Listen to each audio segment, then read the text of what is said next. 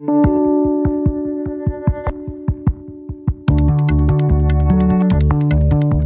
on StoryCorps, we hear from Josephine Rosner, who's 95 years old, a resident of the self-help home in Chicago. Back in December, she spoke to Jonathan Schwartz as part of our StoryCorps series. Schwartz is director of Jewish Life at the retirement community where Rosner lives.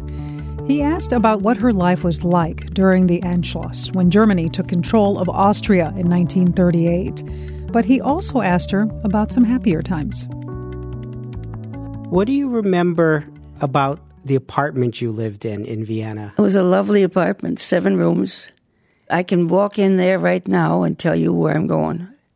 As I walk in the front door and I make a left turn, which is my father's office, and the kitchen was on my right, and my grandparents lived way on the back, and my mother and father had a beautiful bedroom a little further, and I had a little bedroom, and I had whooping cough.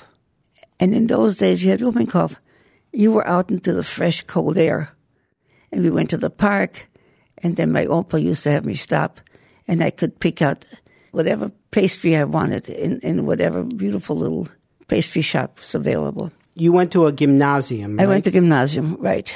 A little higher level high school. And I'll never forget Professor Julia Richter. She taught English, and she taught Latin. We had to stand at attention until she came in and was seated at her desk. Very good teacher. Tough lady. We went to visit her, my friend Gertie and I went to visit her before we left, and she cried. We were her children. I don't think she survived. So when the Anschluss began in 1938... I was 13. You were 13. I know you once talked to me about seeing the Nazis march down the street from your window. Our apartment faced the main street, and they drove down with the wagons and the flags and whatever music they had. And they marched down the street.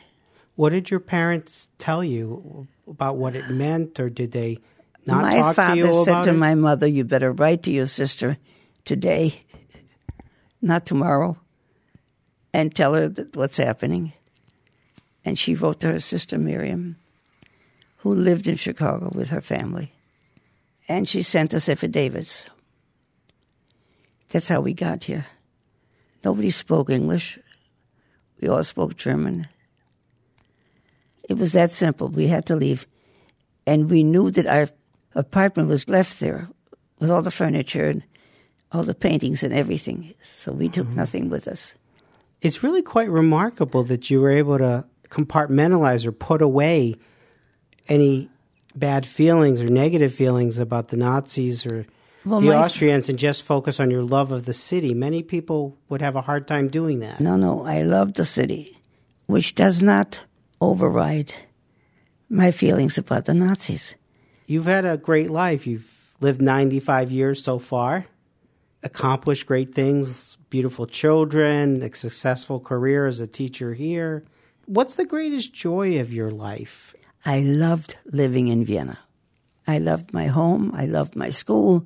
I loved my friends, Gertie and Kitty, and they were shot. They took them to the woods. They lined them up, shot them in the back, and I never got a chance to see them.